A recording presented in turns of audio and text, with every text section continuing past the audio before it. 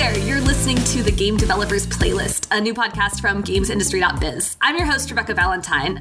This is the first episode of a new series we're trying out. If you've read the site regularly, you might have seen a column that we do called Why I Love, in which we enlist folks in the games industry to write a bit about the games that have inspired them or shaped their journey as developers, creators, and game makers. It's a great column, and we're still going to be doing it, which, by the way, if you're interested in that, drop us an email at news@gamesindustry.biz and let us know. But we also wanted to talk kind of in a more conversational interview style with people across the industry about kind of that same subject, about the games that have inspired them and that have, informed their work. So here we are. This is the Game Developers Playlist. And this week, we're going to kick things off with a first guest who I am just very excited about, who immediately popped into my head as a great candidate to talk about the games that have inspired him after I heard him speak very passionately and enthusiastically about the future of game narratives at PAX West 2018, I think. Don't tell them when it is, because then they can look it up and see how much I was sweating. Don't do that.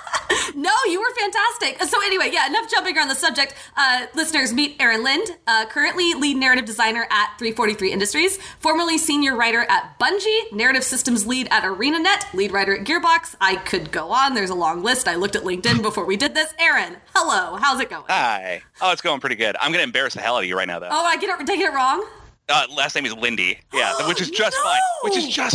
Which is totally okay. I giggled. So I'm like, oh, that's good. That's my preferred. We've known each other for 2 years. How have I never been corrected on this? Because you, unlike most of my friends, don't call me Linde. It's weird because I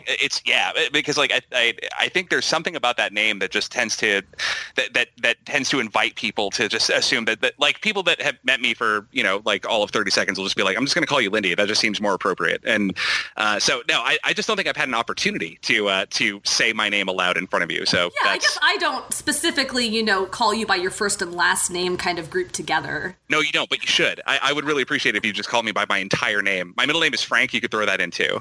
You've started something now. Have I? Oh, God. Uh-oh. Oh, that's bad news. All right. Well, I could cut all that out, but I think I'm just going to leave it in because it's a great way to start off. It's the inaugural podcast. Screw it. Yeah. Great. Anyway, so before we get into the games that inspire you, I want to start by letting everybody know a little bit more about your work. I kind of, like I said, I poked at your LinkedIn before we recorded because I knew about most of your recent roles. But Aaron, you have written a lot of things for a lot of games. Holy moly. Tell me a little bit first about your journey as a developer and maybe some of the work that you're most proud of so far. Oh man, well, so I like many of my peers in game narrative, and this seems to be a phenomena particular to game narrative. Had a really weird Byzantine route into game development. I actually I started off as a journalist. I worked for Destructoid way back in the day, and did some stuff with them, and then worked for Shack News for a while, and then realized that I liked writing interviews and features and stuff like that. But I was a reviews editor at Destructoid, and I kind of hated that because I was like, oh man, I didn't like giving scores to shit. Basically, I was just like, oh, that makes my soul feel gross. So, but I managed to make a lot of friends while I was doing that, and a buddy of mine, Chris Furness, who's a very sweet man, was working at Microsoft Game Studios at the time on the Gears team as a UI UX artist, and he knew of a need at that time for a web content writer, which translated kind of well from being a word nerd for games journalism. So I started working. My very first role was I was a web content writer for the Gears of War 2 website in the lead up to the Gears of War 2's launch, and as a contractor at Microsoft, and then basically bounced around from a couple different roles there. Was on the Gears team for 3 years. Got my first writing appeared in Gears 3. I wrote all the lore for Gears 3 because I begged to take work off of people's plates. I was like, I'd really like to do that. You look busy. And that was my first credit, and after that, I bounced around for it's a blur at this point. It's funny because that for a lot of game narrative folk, I know that the kickoff to a career is almost always the same, where it's bridging that gap between having no professional experience and having just some professional experience you're bashing your head against that wall for a while in some cases. And also, when I started, it was the financial crisis kicked off 3 months after I started at Microsoft. So my career was weird and convoluted and desperate for a few years. But I worked at Airtight Games for a little while. After that, very brief consultancy with Monolith, and then I went to Gearbox to write Battleborn, and to date, that's despite the fact that game was thoroughly destroyed by Overwatch. I'm still of everything, and I think you'll probably hear me talking a lot about the game that we're going to talk about, but of everything I've done so far, it's the most personal. It's definitely the most personal thing I've ever worked on professionally, and there's for better or for worse, there's a lot of me in that video game, and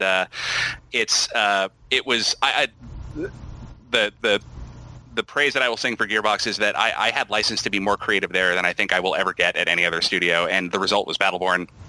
And it's still, I'm sad when I think about it because the servers are going offline in January. Yeah. So, and when that happens, nobody's ever going to be able to play it again. So that part is sad, and it bums me out to no end. I need to play through it again before that time comes. But that was, it was the hardest thing I've ever done, and probably the most worthwhile. And since then, I of all the stuff that I've worked on since that time, I've certainly enjoyed every game that I've worked on. But that one obviously is just, how many chances do you get to launch a new IP, right. and to populate a new IP and to build out a universe and that kind of stuff. And, so I'm always hungry for an opportunity like that again. But until that day comes, that will be the highest point in my resume, I think. All right. And then after that, you went on to, was it ArenaNet after that? It was ArenaNet, yeah. I once I wrapped up on Battleborn, I needed to flee Texas because I am way too pale and sweaty for Texas.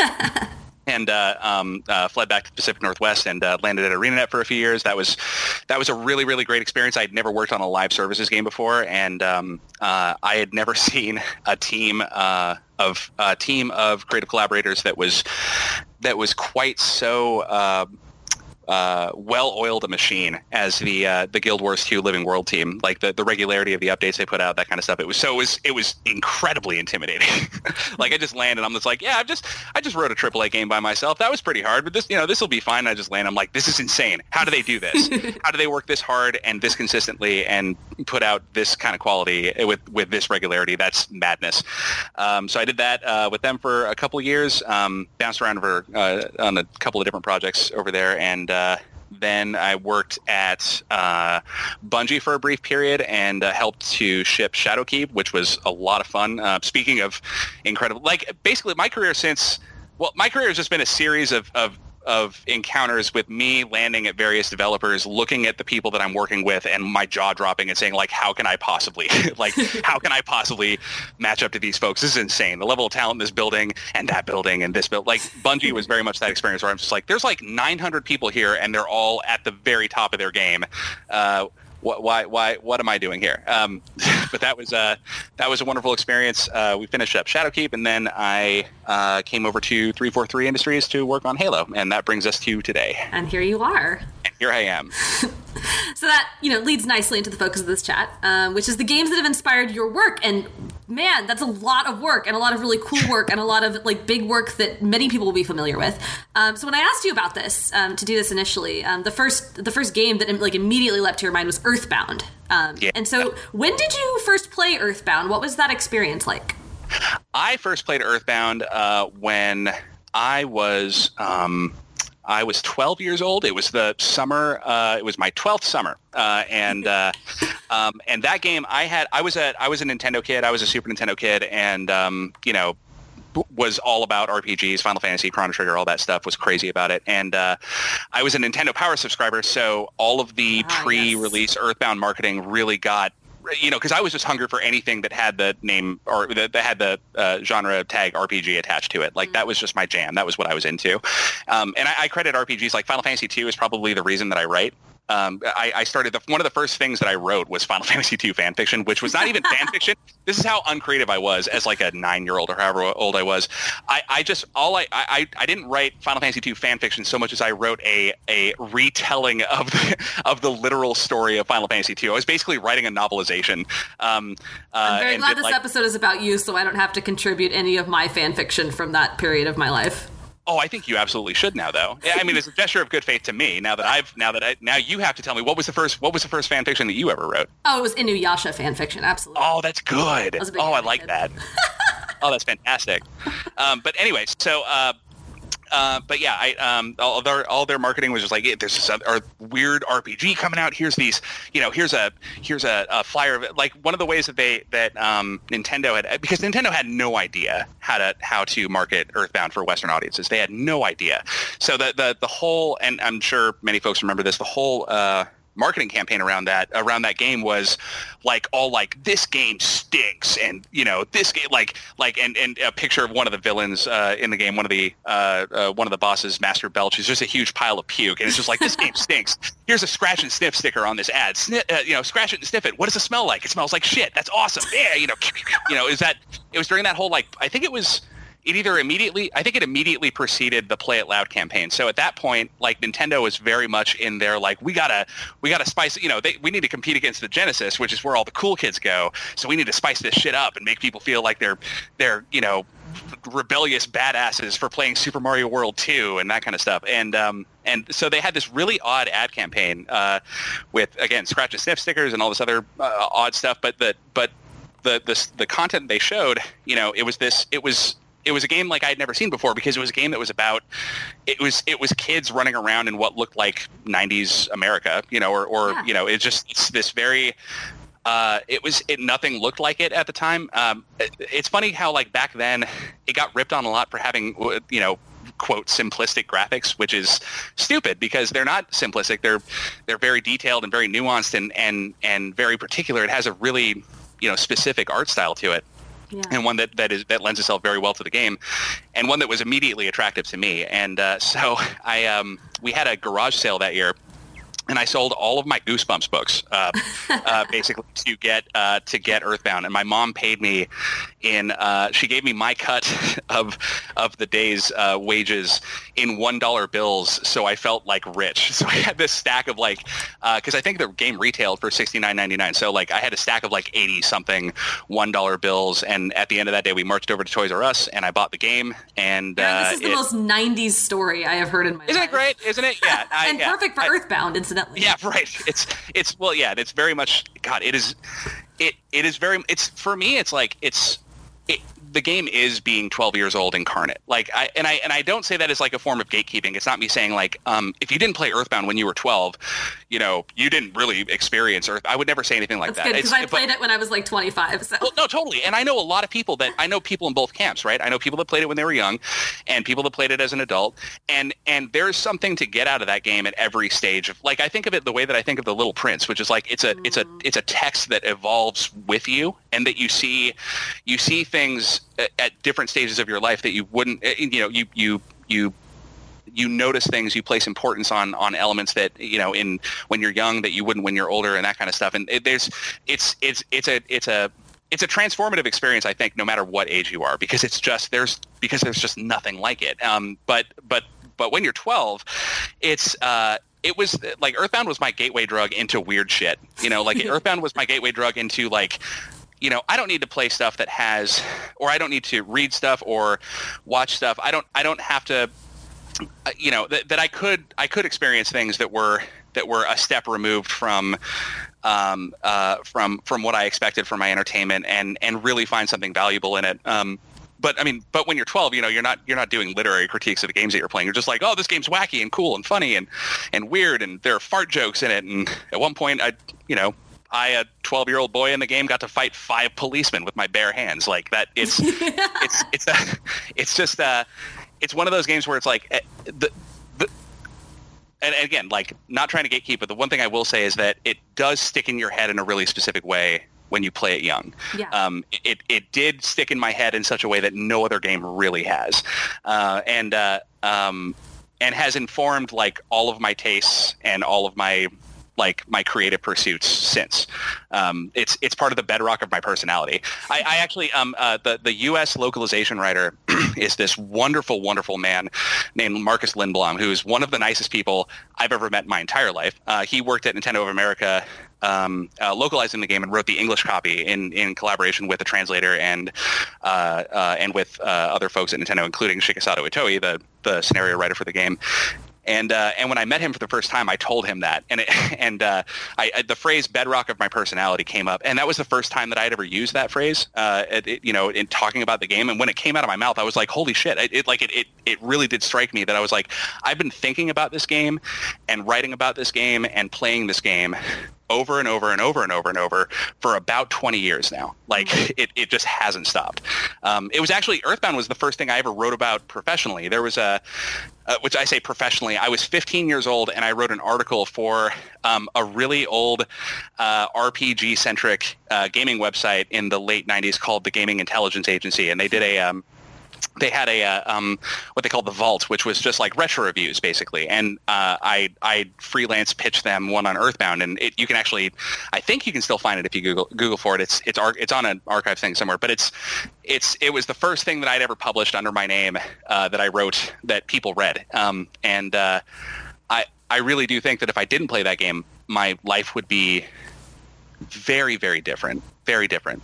That game let me take that part of me seriously. You know what I mean? Like it showed it was something that was it was idiosyncratic. It was personal. Like it was it didn't feel like something that obviously a huge team worked on that game, but it felt like reading a book. Like it felt like I knew a person better at the end of it. And when and that game was just, it was the dawning realization of what games could be, and that they could be weird and interesting and heartfelt and heartrending. And that's the other thing. Actually, now I'm jumping ahead, but it's also like it's a heartbreaking video game. Yeah. It's heartbreaking.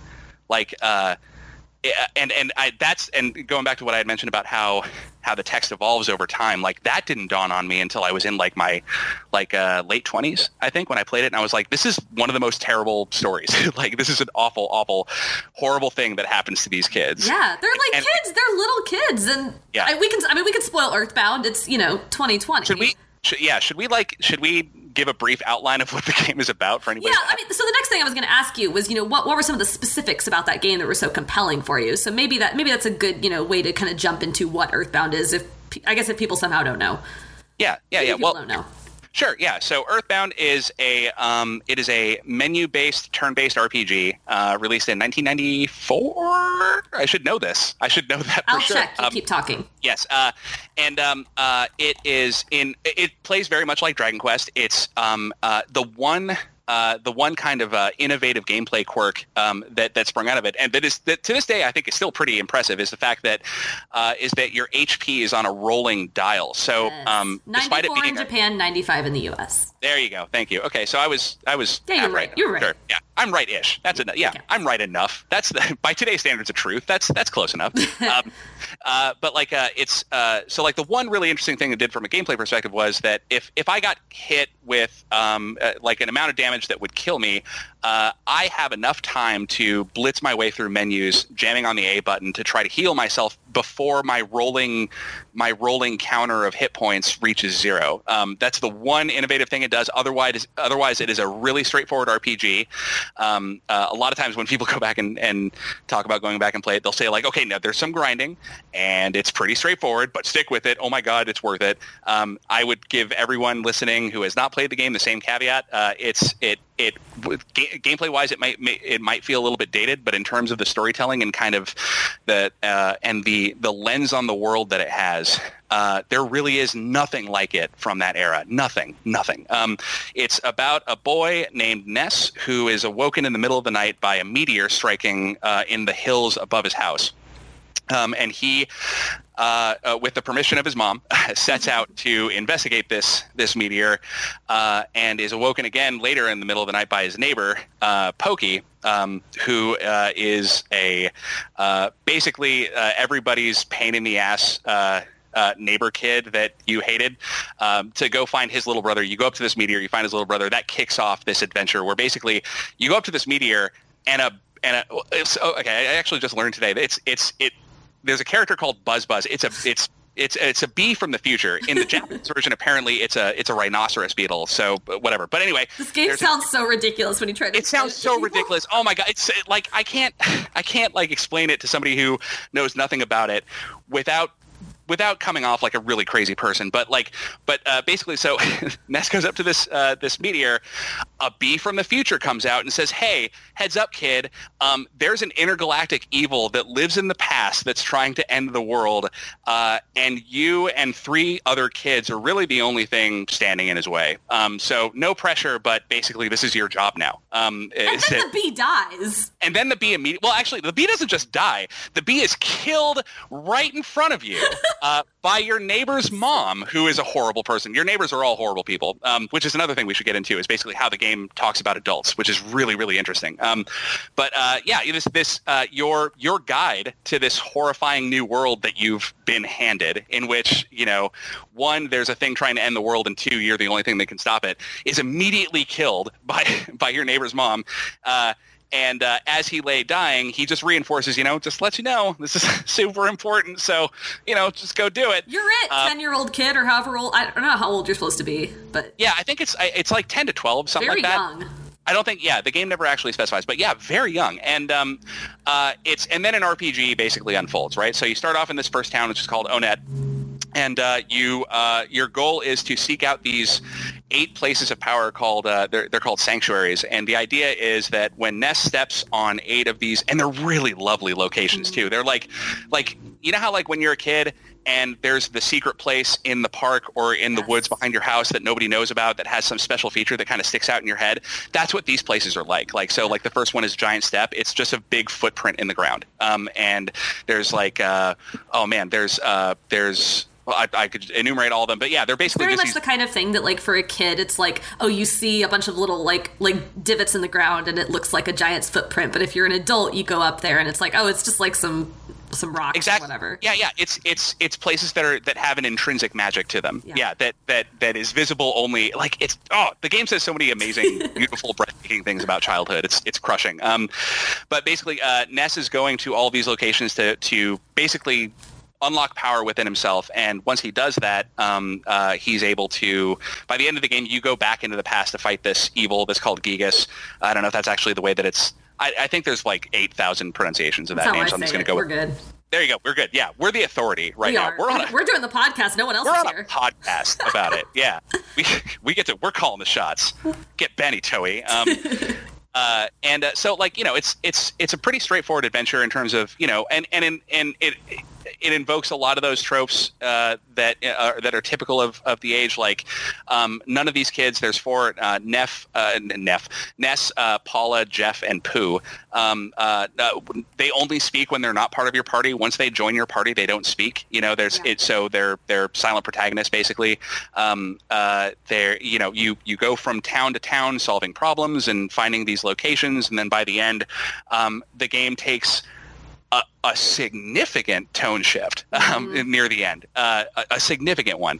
As you're sort of completing these areas, there's one final step that precedes going at the final boss, which is after Ness goes to all of these sanctuary locations, he descends into a place that exists inside of him called Magicant, and it's basically it's the interior, right? It's his inner world, and so it's goofy at the beginning. It's kind of like you're just walking around this weird fever dream of his town, and like his mom's there, and there's people and bunnies walking around, and he's in his pajamas, and it's goofy music and stuff, and then you start descending down this road deeper into your own subconscious, where things start getting really strange and menacing and dangerous. And at the end of that road, Ness fights he fights a statue that is representative of the evil that lives inside of him.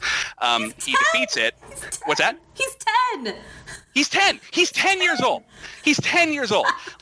And that's the thing that I kind of keep coming back to. That's why the game gets more and more tragic as I get older, because to me, there's no other game that there's no other game that tackles the idea of what it means to not just to endure rites of passage to grow up, and not just to, not just to grow up, but to be confronted by and at times assaulted by the world that exists outside of, the world beyond the safe confines of your home and where you grew up and the things that are familiar to you.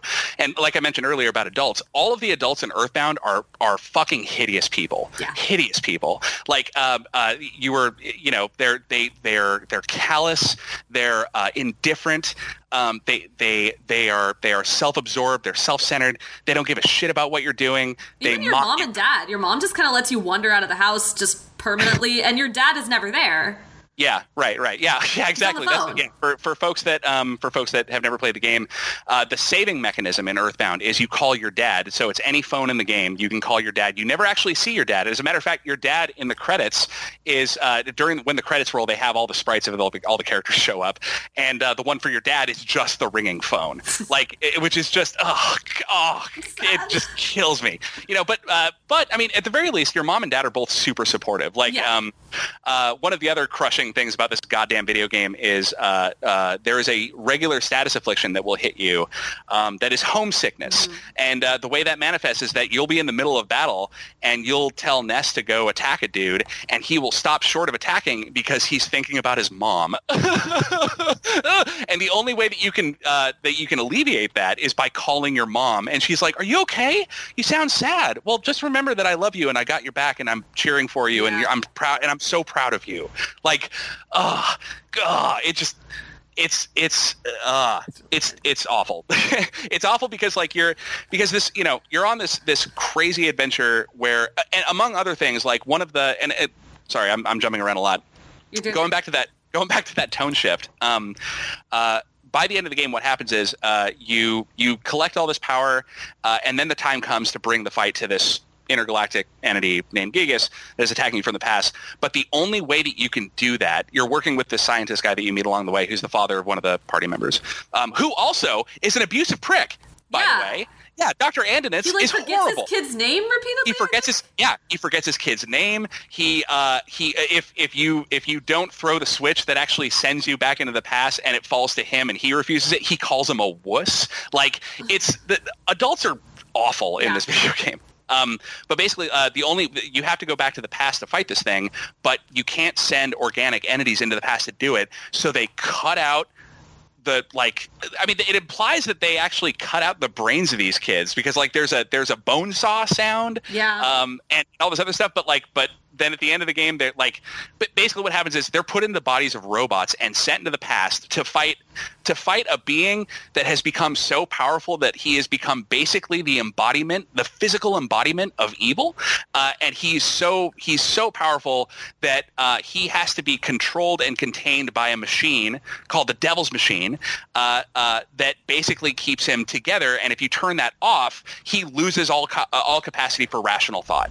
The final battle in Earthbound is one of the most terrifying things in a video game of that era. There's nothing like it. It's even terrifying. Now, even playing it for the first time a couple years ago when I was 25 or 26, it is so scary. It's really scary. It's very frightening. Pokey, your neighbor from the beginning, he basically antagonizes you throughout the whole game, but then aligns himself with Gigas, and he shows up at the end in this really kind of terrifying giant spider mech kind of thing, and he's basically Gigas' number 2, and taunts you viciously. It's not just you'll never win. It's stuff like, you think anybody's going to help you? You think anybody's going to come and save you here in the dark? This is where it ends. He's telling you horrifying shit.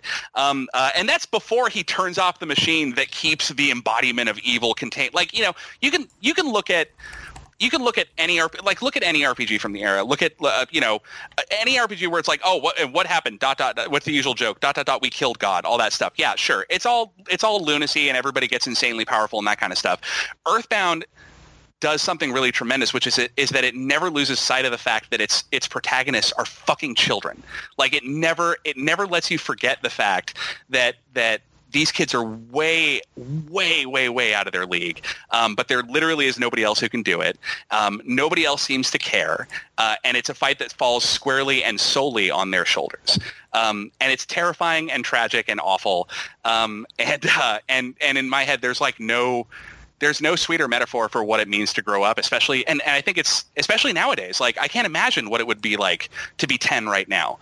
The world must be absolutely insane for a 10-year-old right now. It was bad enough when I was, in the early 90s. I mean, it was certainly weird, but I was scarcely aware of it. But I was aware enough of it that I'm like, oh, okay, it's messy, but whatever. Things still kind of make sense. Now it's madness. Like, I was lucky enough to grow up before the internet. I can't imagine what children have to endure now. Like, and it's the only game that I know of that captures that feeling of just the sheer otherworldliness of the real world. Yeah. That has always been there, and that it has informed every dimension of your life. But until you actually have to confront it yourself, you have no idea how strange and alien it actually is.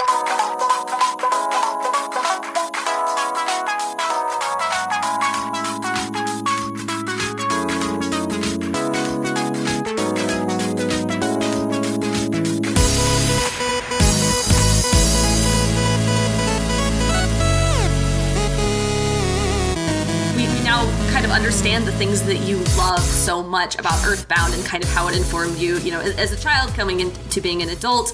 How has it inspired your work? Are there a couple examples you can give of, things that you've done that were very informed by Earthbound? Or yeah, I mean, I could really point to all of Battleborn for that because let's talk about that. You said that kind of when we were talking earlier in the intro about Battleborn. Well, yeah, and I think without having to get too into the weeds on all of it, I guess what I would point to as the foundation for that is the fact that, like, when I played Earthbound, that opened up a lot of doors that for 12-year-old me that probably would have taken a lot longer to open if they hadn't been opened by that game. And specifically, it showed me, that game showed me more than anything that, like, when that a world can be funny without treating itself like a joke. And that a story could be funny and weird and heartfelt, and that comedy could happen, like, despite the fact that the odds are incredible and that the stakes are incredibly high and that thematically it's extremely tragic, and that basically it was like it's the equivalent of, like, it was like having the emotional equivalent of hot apple pie and vanilla ice cream at the same time, where it's like you kind of understand that, like, these two sensations can coexist, and not only can they coexist, but they can enhance one another very, very greatly. So when we set out to do Battleborn, which is a game about, among other things, the heat death of the universe and a bunch of, ragtag so-and-sos coming together to forestall the end of all things by protecting the last burning star in the universe. Like, Gearbox obviously is a company known for its sense of humor and for going the weird and unexpected route in terms of its humor and characters and characterization, all that stuff. So, I mean, that part was kind of built in, but where I think my experiences with Earthbound really informed that was that I said to myself, like, just because, like, I can marry these tones together and I can create something new out of that, that is specific and is idiosyncratic and is personal. And I can do that in a way that doesn't undermine either side of that equation. I can be funny without constantly looking at the camera and winking, and I can be funny, and I can be heavy without undercutting my characters that are, by their very nature absurd. Like, one of the characters in Battleborn is a very traditional style first-person shooter character in all armor, all armored up with a big battle rifle, and his name is Oscar Mike, and he's a clone trooper. And the idea is that he comes from a long line of, like, basically just, take the storyline from the Clone Wars stuff, like, we're going to create an entire army to fight this war. Now just imagine you do that a few hundred to 1,000 times or something, and you just have all of these big stocks of clone troopers that are just kind of, like, left over and stuff. That's basically his backstory, is that he's one of the he along with thousands of Mike troopers are abandoned on a planet, and and develop their own society. Just basically that's and I had like all of the, we surfaced a decent amount of this in the game, but like all of my that was one of the moments, like writing his backstory was one of the moments where I realized, like, okay, this is what this game is, because yeah, it's silly to have, a clone trooper that's shouting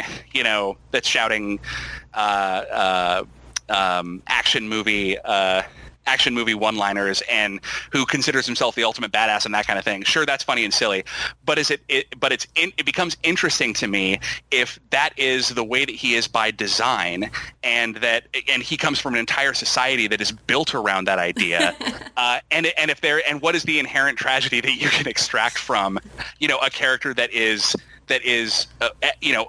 in one hand, he is extremely confident about himself, but in the other, he has no idea who he is. He has no sense of true personal identity, and he has to construct that on his own. And how awkward and terrible and terrifying that experience could be, where it's like having to construct a personality that exists on top of the one that you've basically been imprinted with. That's when that character became interesting to me, and it occurred to me that there was nothing about humor or lightheartedness or anything that precluded drama or that precluded humanity, and that I could have those things together. And Earthbound was like the lesson about that. Like, because I liked being funny when I was a kid, and I could never take myself seriously enough to write a dramatic story. And that was, I think, like, when I finally achieved a degree of praxis around that idea, it occurred to me that I was like, oh, that was the thing that freed me. Like, I never had to do that. Like, I never had to manufacture a tone that somehow like allowed me to have my cake and eat it too. I could instead forge one that supported both of those pillars in a way that felt meaningful to me. That's the thing that I look for when I play a funny game. That's what I look for. Like, when I play a game that wants to be a comedic game, I look for those games that are so self-confident in what they are that they can do they can have the entire emotional gamut available to them. No matter, like, it's like, yeah, we're a funny game, but terrible things can still happen. You can still feel for these characters. You can still this game can still injure you emotionally because you will care about this shit. That's the height that I think Earthbound illustrated for me. Yeah, and I don't want to go back through and spend the entire hour only talking about Earthbound, but I do think we didn't quite touch on how funny Earthbound actually is. We talked about kind of the gravity that it has and how serious it is and all this other depth. But it's a very funny game. It's ridiculous. Yeah. There's a plot fairly early on. I think it's in Tucson, where that's where the blue cult is, right? Like the happy cult. Yeah. The happy cult. It's this cult of people that dress all in blue. They paint everything blue, and there's portions of it that are deeply ridiculous. Like, at one point, they're painting a cow blue for no reason. Yeah. There's just all this blue paint. It's very silly, but then you get in there, and it's like a very dark cult that is reminiscent of some kind of real world nonsense that's not like really that's really bad, and they've kidnapped a child, and there's a child who they are basically propping up as sort of the like they've kidnapped their the somebody that they think is going to be like their Dalai Lama, basically. Like they've taken a child and said, guess what? You're the goddess of this religion. Like, it's pretty bleak. Yeah, but it's all kind of wrapped in this other thing where it's just very silly because they look ridiculous, and they're painting a cow blue, and it's just and the whole game is like that. Yeah, exactly. Like, there are little one-off gags that are just bizarre and strange. Like, at one point in the game, you meet an inventor named Apple Kid, he's dirty and grungy, but if you give him $200, he's like, hey, I'll invest in my inventions and I'll help you out. You leave town, and as you're walking through an outdoor area, and you come across a statue in the shape of a pencil, and it's really strange. And you're like, well, I can't proceed. So you start heading back, and as you get back into town, you get a phone call from him. He's like, dude, I've just developed the craziest machine. Come back and check it out. You got to come see it. It's great. You go back to his house, and he gives you I've devised an invention that will erase any pencil-shaped object that you encounter. And it's called the pencil eraser. he sends you. Which, by the way, fun fact, that was actually that joke was the localizer's joke in Mother 2 in the Japanese version. It's just a statue of an octopus, and you get an octopus eraser, and he tells you when he uses it, like in the Japanese version, he says like, don't use this near any takoyaki stands or something like that, and in the American version, he says like, hey, don't use this near like a pencil shop or a school supply shop or something. It's little absurd things like that are throughout. Poking fun at video games too. It's making fun of very video gamey things. Absolutely, yeah. There's an entire tribe of people that you meet in one area of the game that are too shy to talk to you, and so you have to go check out a book called Overcoming Shyness from the library in the first town in the game and bring it to them, and then they're all super chatty from that point on. They're just like, oh, thanks, man, you just helped. Like, there are so many bizarre vignettes in that game that are and it's such a wholesome game on so many levels. Like, it's so heartwarming. There's so many just moments of just beautiful kindness in that game. It really does just. It can do whatever it wants. It has that superpower where it can really achieve any emotional height. And there is no there, and it does, and it explores all of it. Which how many Super Nintendo games can you say that about? There was a fearlessness about that game that did not exist. Just straight up fearlessness. And an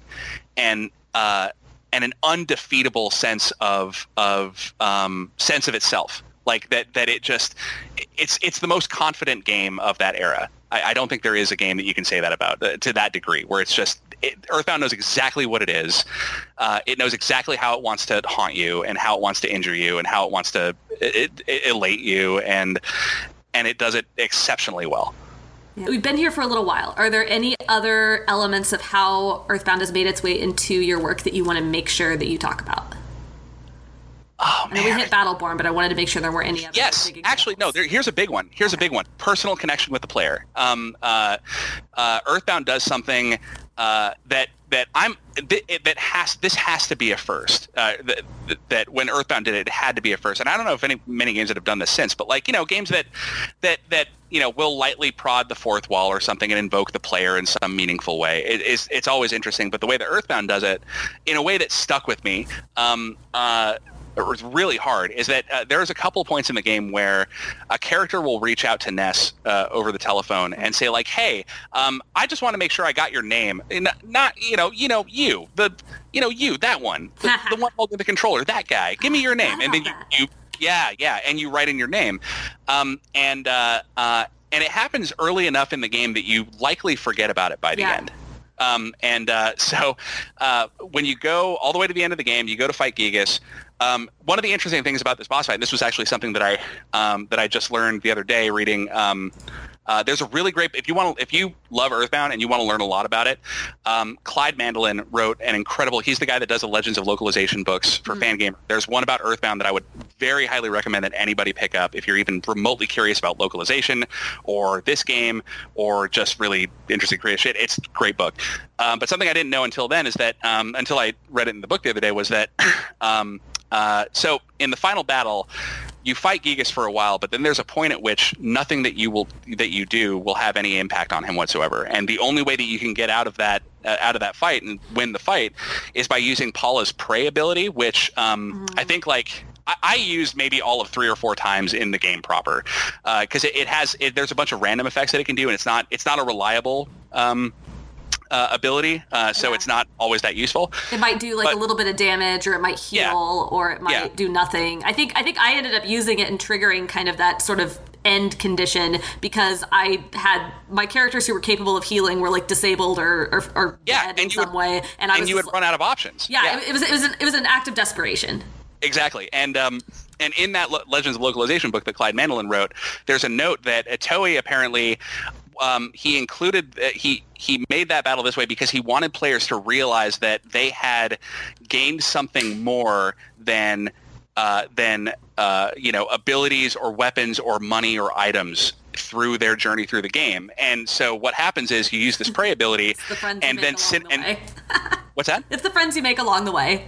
It literally is the friends you make along the way, because you use this prayer ability, and cutscenes will happen in the middle of the fight, where all of a sudden a little iris in will open, and you'll see a vision of people that you met in this town or that town, or like you'll see Ness's mom, or you'll see the kids at the preschool that exists in Paula's house, and the kids all come outside because they've felt something collectively, and oh God, just thinking about it is going to like make me tear up. They like basically you're reaching out to all these people in the dark. Like and remember, these are 10-year-old kids that have been sent into the past in fucking robot bodies. In robot bodies they're told before they go, there's no guarantee of return. Not just because they might be killed by this thing, but because there might not be a way to come back. Right? So they've given up everything. And at the end of this battle, when they've tried everything they can possibly try, and the only thing, like Rev, like you were saying, like, you know, the only thing that you can do is this prayer ability,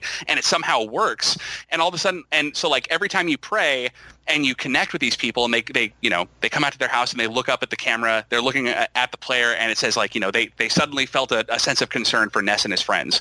And it'll go back to the fight, and damage will be dealt to Gigas. And as you do this, I think it's like 8 times that you have to use the ability. Every single time you deal progressively more and more damage to Gigas until it finally ends the fight. But there's this really amazing moment where you run out of people by like 6 or 7 prayer commands. You run out of people to connect with, and your prayers are absorbed by the darkness, which is kind of a terrifying idea. Like it's because like instead of the cutscene, it just goes to a blank screen, and it just says, you know, your prayers were absorbed by the darkness. And so you're kind of like, you're out of folks to connect with, but then you do it a couple more times, and eventually it brings up the player's name and says, you know, Aaron Linde kept praying, Rev Valentine kept praying, and you're the one. It's your connection with Ness and his friends is the thing that it finally defeats this horrible intergalactic evil. Like, and again, by that time, it's very likely that you've forgotten. That you even put your name in. So I remember that moment will stick in my head forever, forever. Like, as like, and I think, and the reason I bring that up is because like, and the way that's kind of influenced my work is that I never, ever, ever can lose sight of, the fact that I had this opportunity to foster, a really intimate emotional connection with a player.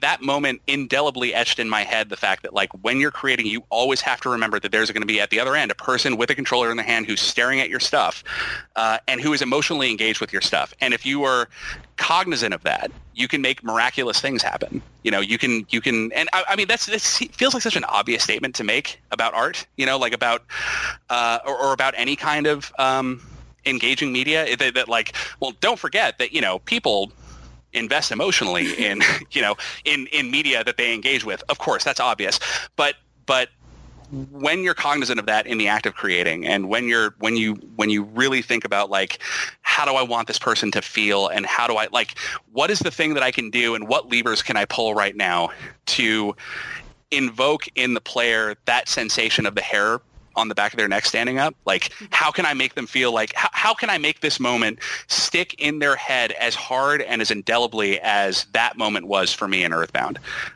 Because that, I will never forget that moment. I will never forget that. It took my breath away, and when you're 12, it takes a lot. I feel like that was an elevating experience for a 12-year-old. Like I felt like I had seen something really real in that moment, which, I mean, it sounds like banana. Like that sounds like that's some woo kind of stuff to say. But I think what I'm trying to get at is like, it's when you're a kid, it's